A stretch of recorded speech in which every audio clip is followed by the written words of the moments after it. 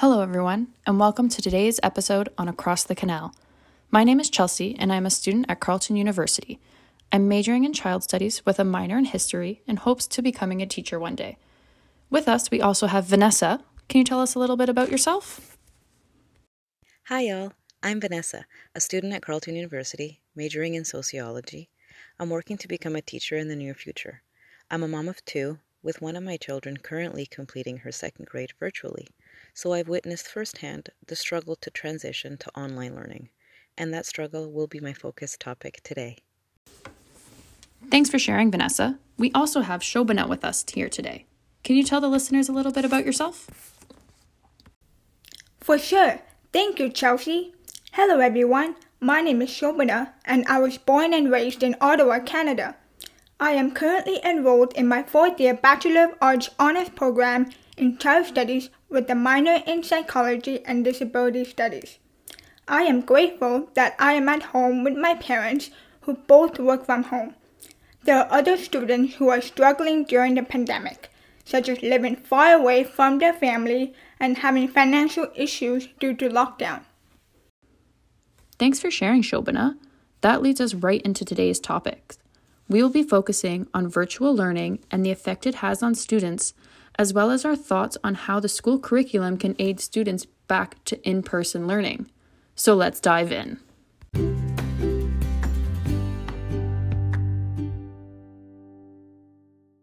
Shobana, can you explain to our listeners a quick overview on how the education system has changed in Ottawa in the last 2 years? For sure. So here is a timeline breakdown of how schools were shifted to online learning during the duration of the pandemic in Ottawa. Lockdown first occurred on March 16, 2020. During March break, children were home during that time, and the Ontario government had to shut down schools for another 2 weeks. After 2 weeks, students had to attend online schooling until the summer holidays came. However, those who had to enroll in a new school online did not get the chance to meet their new teachers and classmates, which caused a more stressful experience for these students.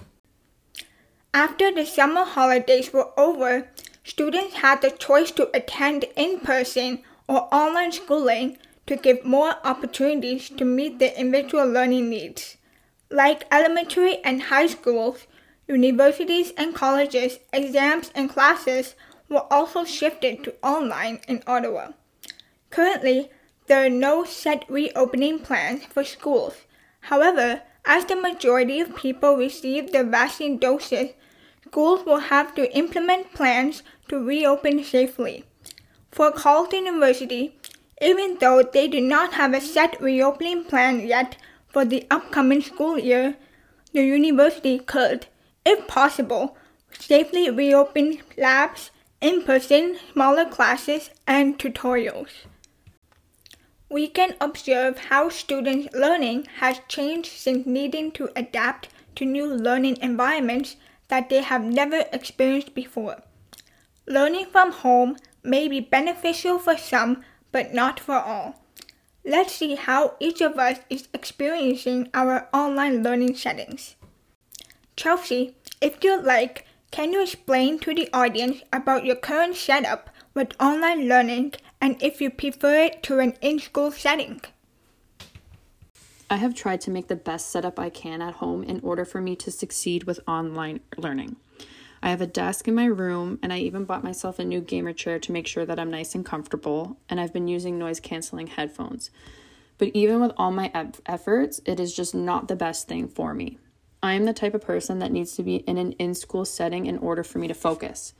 Before the pandemic, if I ever had assignments or projects, I would do them in the library at school to stay focused. When I'm at home, I find I get way too distracted and I procrastinate like crazy. Right. Thanks for sharing, Chelsea. And how about you, Vanessa? What have your experiences with online learning been like? My experiences with online learning have been extremely beneficial, especially taking away travel time. I don't have to abide by strict school and daycare drop-off and pickup schedules. After I drop off my youngest one at daycare, I can come home and be in work mode almost immediately, while my older daughter is in her virtual classes. Teachers have been successful, in my daughter's experience, in keeping the children's attention and answering any questions that they may have.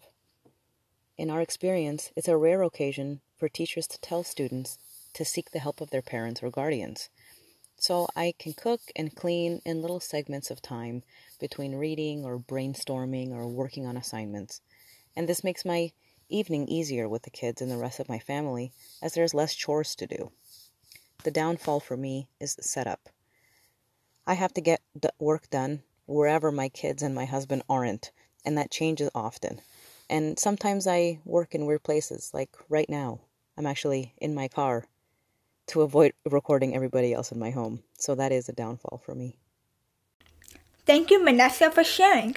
For me, I like online schooling since it gives me more flexibility to work on school assignments and spend time with my family. I used to take public transportation to go to school and back, and each way would take me 1.5 hours, so I would lose a total of 3 hours every time I had to attend classes. I also try to have a good setup as possible at home so that it does not distract me from other things going on in the house. I have a height adjustable desk that can be used both for sitting and standing to avoid back injuries. I also have a separate study room with a door. My parents and I try to be as far away as possible in the house when doing work online so that we do not distract one another. It is interesting to observe how the three of us have completely unique experiences on online schooling during the pandemic. Thanks for sharing, team. Virtual learning is a new territory for most of us, even those who want to be teachers. Students have had a year of large transition, all while navigating a pandemic world. Teaching approaches have been modified, and comprehension strategies of students have changed as well. Social inequalities have been exposed through the change to online learning. Let's begin exploring how teachers in Ontario, Canada, have changed their teaching approach to suit the pandemic reality of today.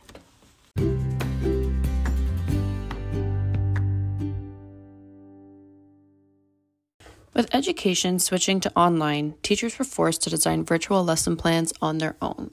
There's a great article titled Diversity via the Distance that has interviews with parents that discusses how virtual learning has shown some of the strengths and weaknesses that are currently in the education system today. For some students and parents, they received lesson plans with instructional and multiple pedagogical approaches to learning. This made virtual education more fun for students and easier on the parents. Teachers with this approach provided lesson plan layouts and office hours for parents in order to keep an open communication, and had creative live lessons for students and the option to submit homework and projects in whatever form was available for the child.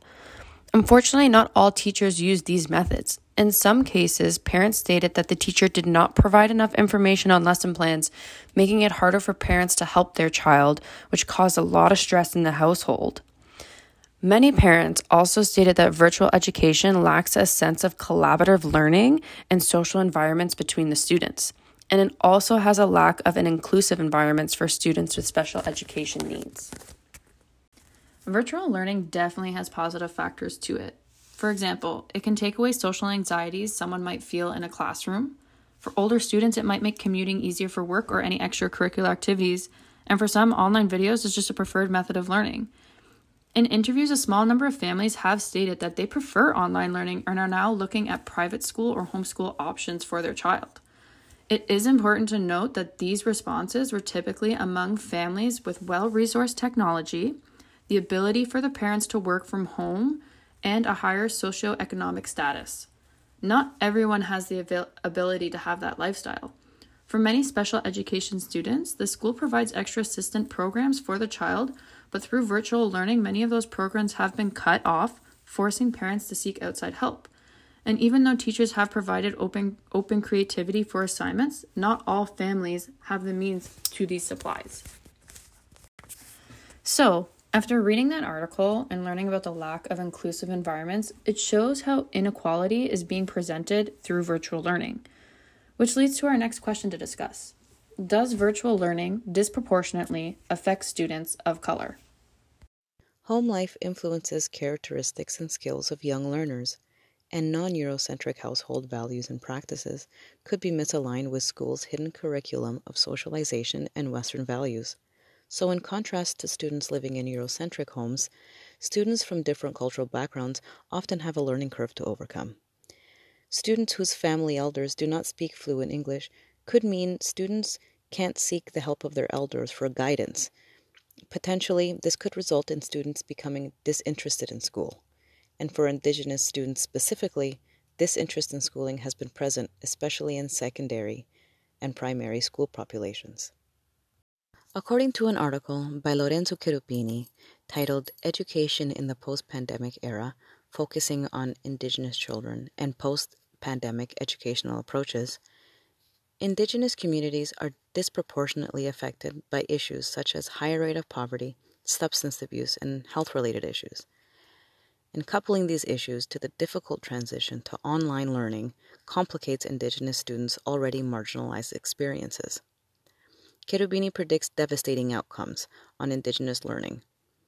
He explains Indigenous students share a common experience of colonization and racialization in society. And this common experience and the familiarity between residential schools and the hidden curriculum, which Cherubini argues promotes white mainstream traditions and values, is an eerie reminder of residential schools and Indigenous experiences of assimilation. This puts Indigenous students at a high risk. A basic key in success in virtual learning is the ability to connect to a reliable internet source. As elementary class time remains the same and students are expected to be live streaming their classes and doing work on interactive documents with their peers. Knowledge of technology is also a handy prerequisite, as students will need to use a variety of new technologies like tablets or Chromebooks or apps like Google Slides. Students with varied access to resources, even as simple as a reliable internet connection or access to a fluent English-speaking elder, have been exacerbated by virtual schooling and stay-at-home orders. This isolates marginalized students further. And as Chelsea mentioned, inequalities have been brought to the surface, so the need to ensure and create spaces of equality is ever so present. Returning to normalcy in the school setting could be a reality this September, and fingers crossed because I know we all thought the same thing this time last year. A post-pandemic, post-lockdown society is inevitably going to be different, and in an educational context, the transition back to in-person learning could discourage students, especially those of color. I've noticed that much like the COVID-19 response in all public settings like public transit or the mall, school response is geared towards decontamination. I know from personal experience, via my own child going back to in-school learning earlier this year, that parents are reminded weekly to practice social distancing and to stay home as much as possible. Parents are told to check their child's temperature every morning and to be on the lookout for any potential COVID-19 symptoms. I also know students are encouraged to wash their hands and keep their masks on and physically distance themselves. And parents have heavily been influenced by the media in putting cleanliness first. And the idea of having a Lysoled classroom is ideal and essential in commercials.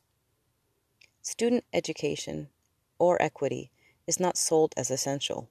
I mean, even now, parents can't buy school supplies. It's, quote, non-essential.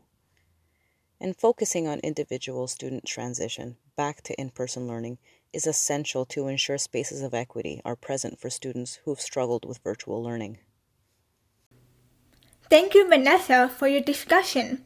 Your point reminded me of when the Premier of Ontario, Doug Ford, established a rule that only essential shopping such as food, drinks, healthcare, and outdoor shopping such as garden centers are allowed. However, he also mentioned that back-to-school shopping is considered non-essential. So how will children from low-income families be able to learn without adequate materials? I think my peers have brought up incredibly interesting points, such as managing children to attend school online without a warning. Children were to learn from home soon after a lockdown March break.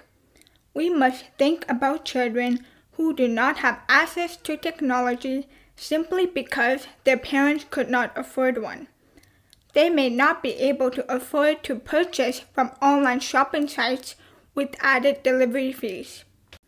So there were numerous education banks established in Ontario where families could donate school supplies for children in need. The executive director of a charity organization known as the Parent Engaged in Education, Theresa Pastor, created an education bank that provided school materials and resources to children and youth in need. According to Theresa, the education bank had a dramatic increase from January of 2021 and helped more than 225 families in Ontario. I find that amazing, and I hope these families find the donations helpful as well. Speaking of low-income families, schools in Ontario usually recognize students with special educational needs.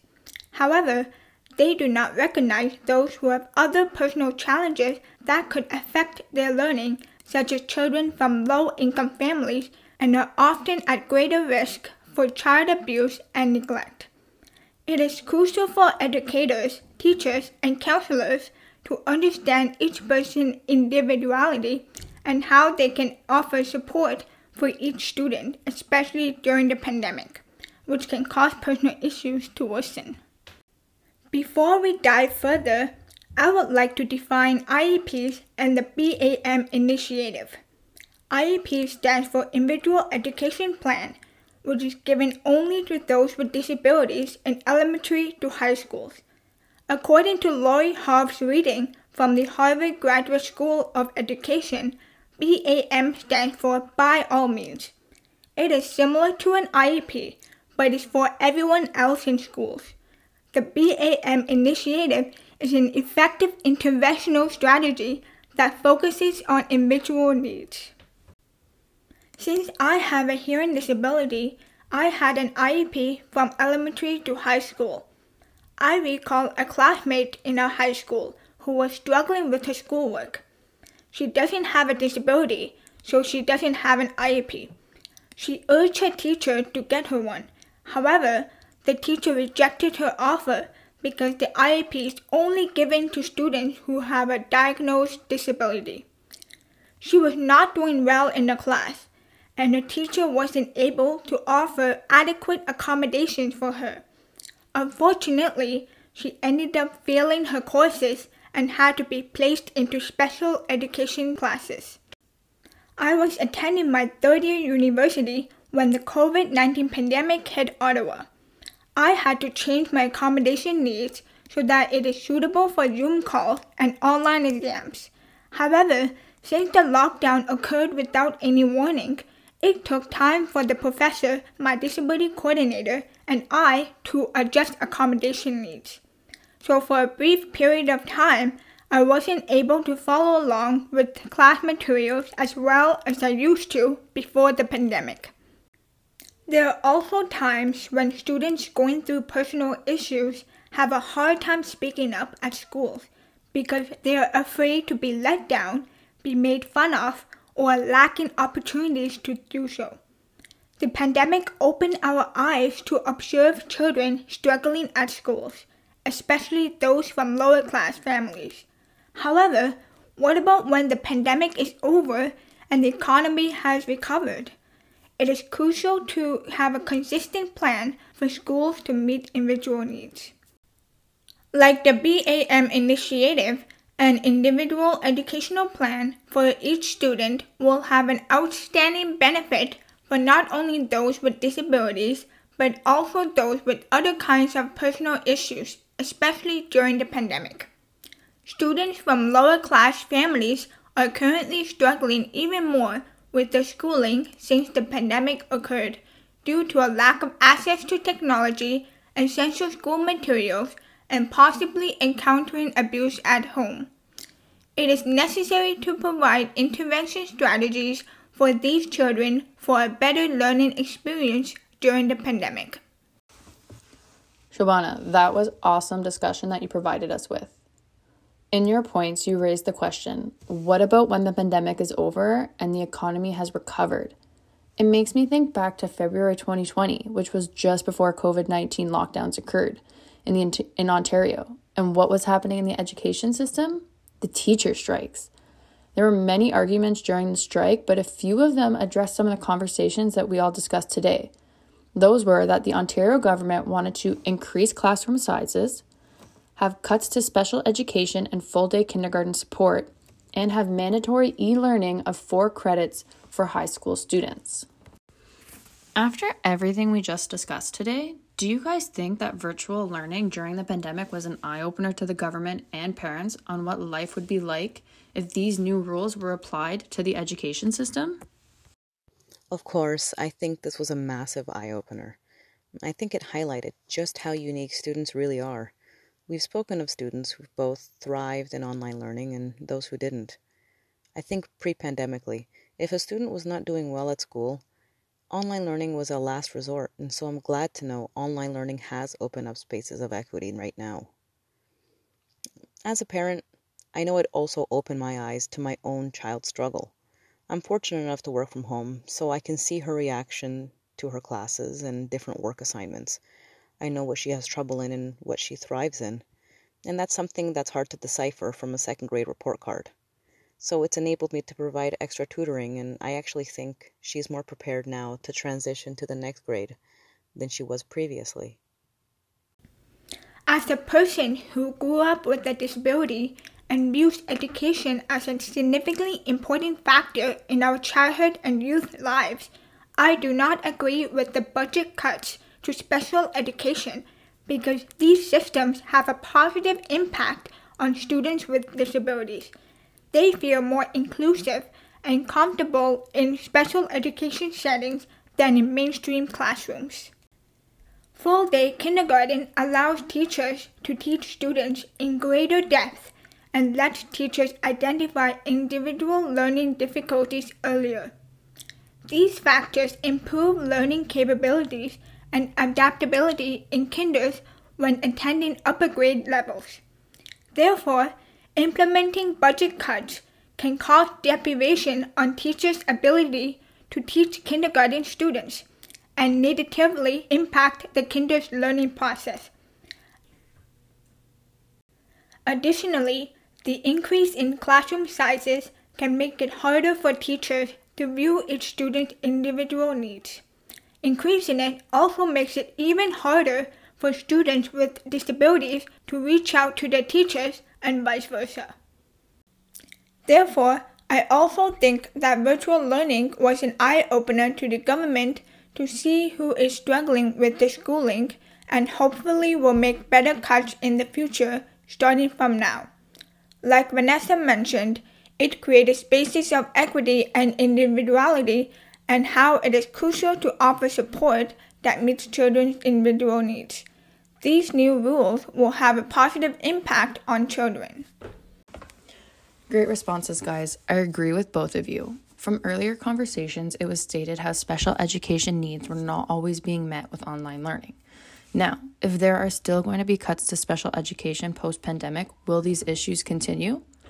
I also think that virtual learning has made teachers realize that there are lots of technological apps that can be incorporated to make fun lesson plans.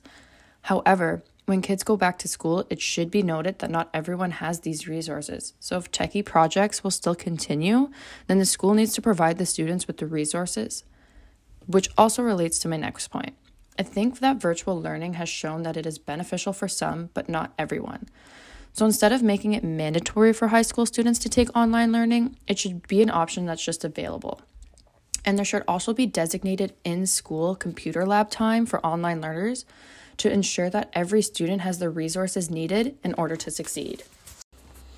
All right, folks, thank you for listening to this episode on Across the Canal. Vanessa, Shobana, and I hope that you enjoyed our discussions.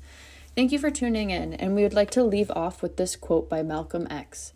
Education is the passport for the future, for tomorrow belongs to those who prepare for it today.